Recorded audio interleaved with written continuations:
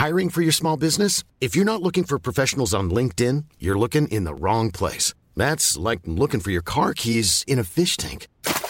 LinkedIn helps you hire professionals you can't find anywhere else, even those who aren't actively searching for a new job but might be open to the perfect role. In a given month, over 70% of LinkedIn users don't even visit other leading job sites. So start looking in the right place. With LinkedIn, you can hire professionals like a professional. Post your free job on linkedin.com/people today.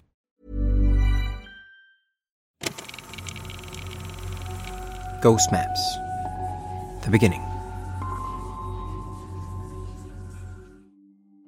Hadn't seen him since late 2000. Something had changed after the turn of the century, we had both agreed. We decided to go separate ways. So imagine my surprise when I received a letter from him 2 days ago, asking me to meet him here tonight.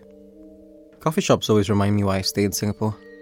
Weekly lit signs illuminating all kinds of people from around the neighborhood. Middle-aged men and women yelling out orders with the tinkling of metal spoons against glass cups. The smell of prata, noodles, so many other types of oily food wafting through the air, mixed with the fumes of passing cars. It's one of the few things that feels truly, timelessly Singaporean. The other is its stories. He arrives 2 minutes before the scheduled time, takes a seat across me.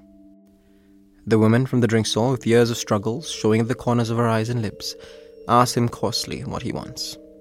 He orders a teh alia, then finally acknowledges me with a nod. He tells me he's dying. I ask him what it's from. He doesn't know, but he knows it's soon.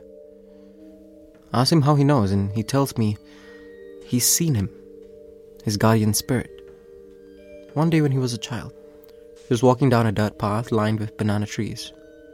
This was years before I was born, years before this country was filled with skyscrapers or even HDB blocks, in a time when these type of stories mattered. Anyway, from the dirt path, he saw a young girl he had never seen before, smiling and waving him over, her strangely spotless white dress flapping in a wind that wasn't there. He ran across to say hello, but didn't notice the lorry barreling towards him. Before his life could be unceremoniously cut short, he was hoisted off the ground and tossed to the other side of the path.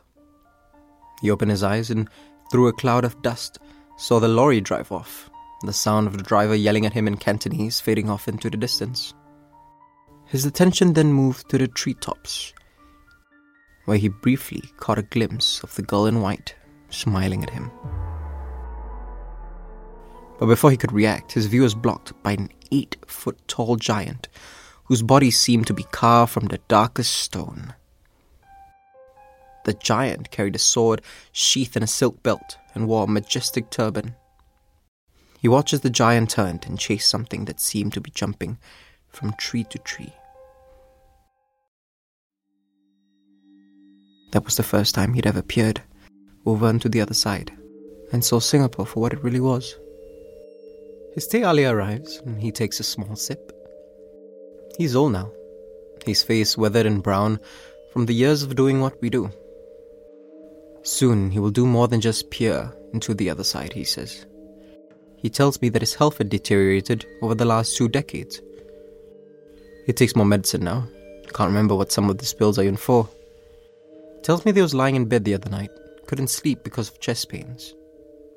He leaned over to his side table to take some of his pills and saw the little girl from the dirt road outside his window. His unit, it reminds me, is 10 floors from the ground. The girl hadn't aged one bit, and her white dress remained remarkably spotless. She waved at him again, smiling and gesturing him towards her just like she did those decades ago. But there was something different about her smile now. He clutched his chest, feeling his heart beat faster than he ever had. It was not fear, he tells me. He had stared into the faces of far worse since that day on the dirt road. I believe him. After all, I've stood by his side on many of those occasions. Her smile grows slightly wider. She floated closer, tapped on his window with fingers that are too long and bent to belong to a child. But then suddenly, she stopped and his smile faded. She was looking at something behind him. He turned and saw a sword sheathed in a belt of silk. He turned back to the window immediately, but the girl was gone. Behind him, the giant spoke to him for the first time. The giant told him that he has done all he could for him over these decades, but he must go now. Someone else needed him. My old friend asked, what happens now? The giant told him that he should know. He told him to make his peace, and he told him that what he does is still needed. My friend tells me that what we did is still needed. After over a decade of charting the map of Singapore's stories together, there's still plenty more stories that we never uncovered, he says. He tells me that this is his dying wish of me. I light my cigarette and can only nod. He finishes his teh alia, stands up, and leaves. No one shows up for his funeral except me. Around the corner of a tree, I hear the faint sound of a little girl laughing. Off in the distance, however, I see a giant figure wearing a turban. You asked me why I reached out to you. No one tells these kind of stories anymore, you said. Not even because it's pantang, but because no one cares. But that's not true. I care. People still care. And if we lose these types of stories, then more than we know is lost. Not the least of which is who we are. See, Southeast Asia is what it is for a number of reasons. Coffee shops, oily food, cursing in different languages, and ghost stories. So that's why I reached out to you when I heard about what you had experienced. Now, let's start from the beginning. Where did you say these incidents happened?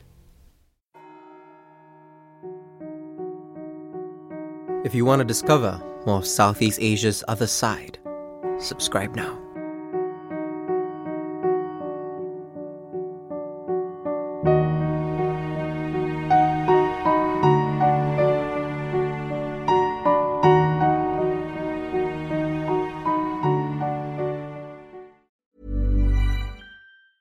Hey, it's Danny Pellegrino from Everything Iconic. Ready to upgrade your style game without blowing your budget? Check out Quince. They've got all the good stuff, shirts and polos, activewear, and fine leather goods, all at 50 to 80% less than other high-end brands. And the best part? They're all about safe, ethical, and responsible manufacturing. Get that luxury vibe without the luxury price tag. Hit up quince.com/upgrade for free shipping and 365-day returns on your next order. That's quince.com/upgrade.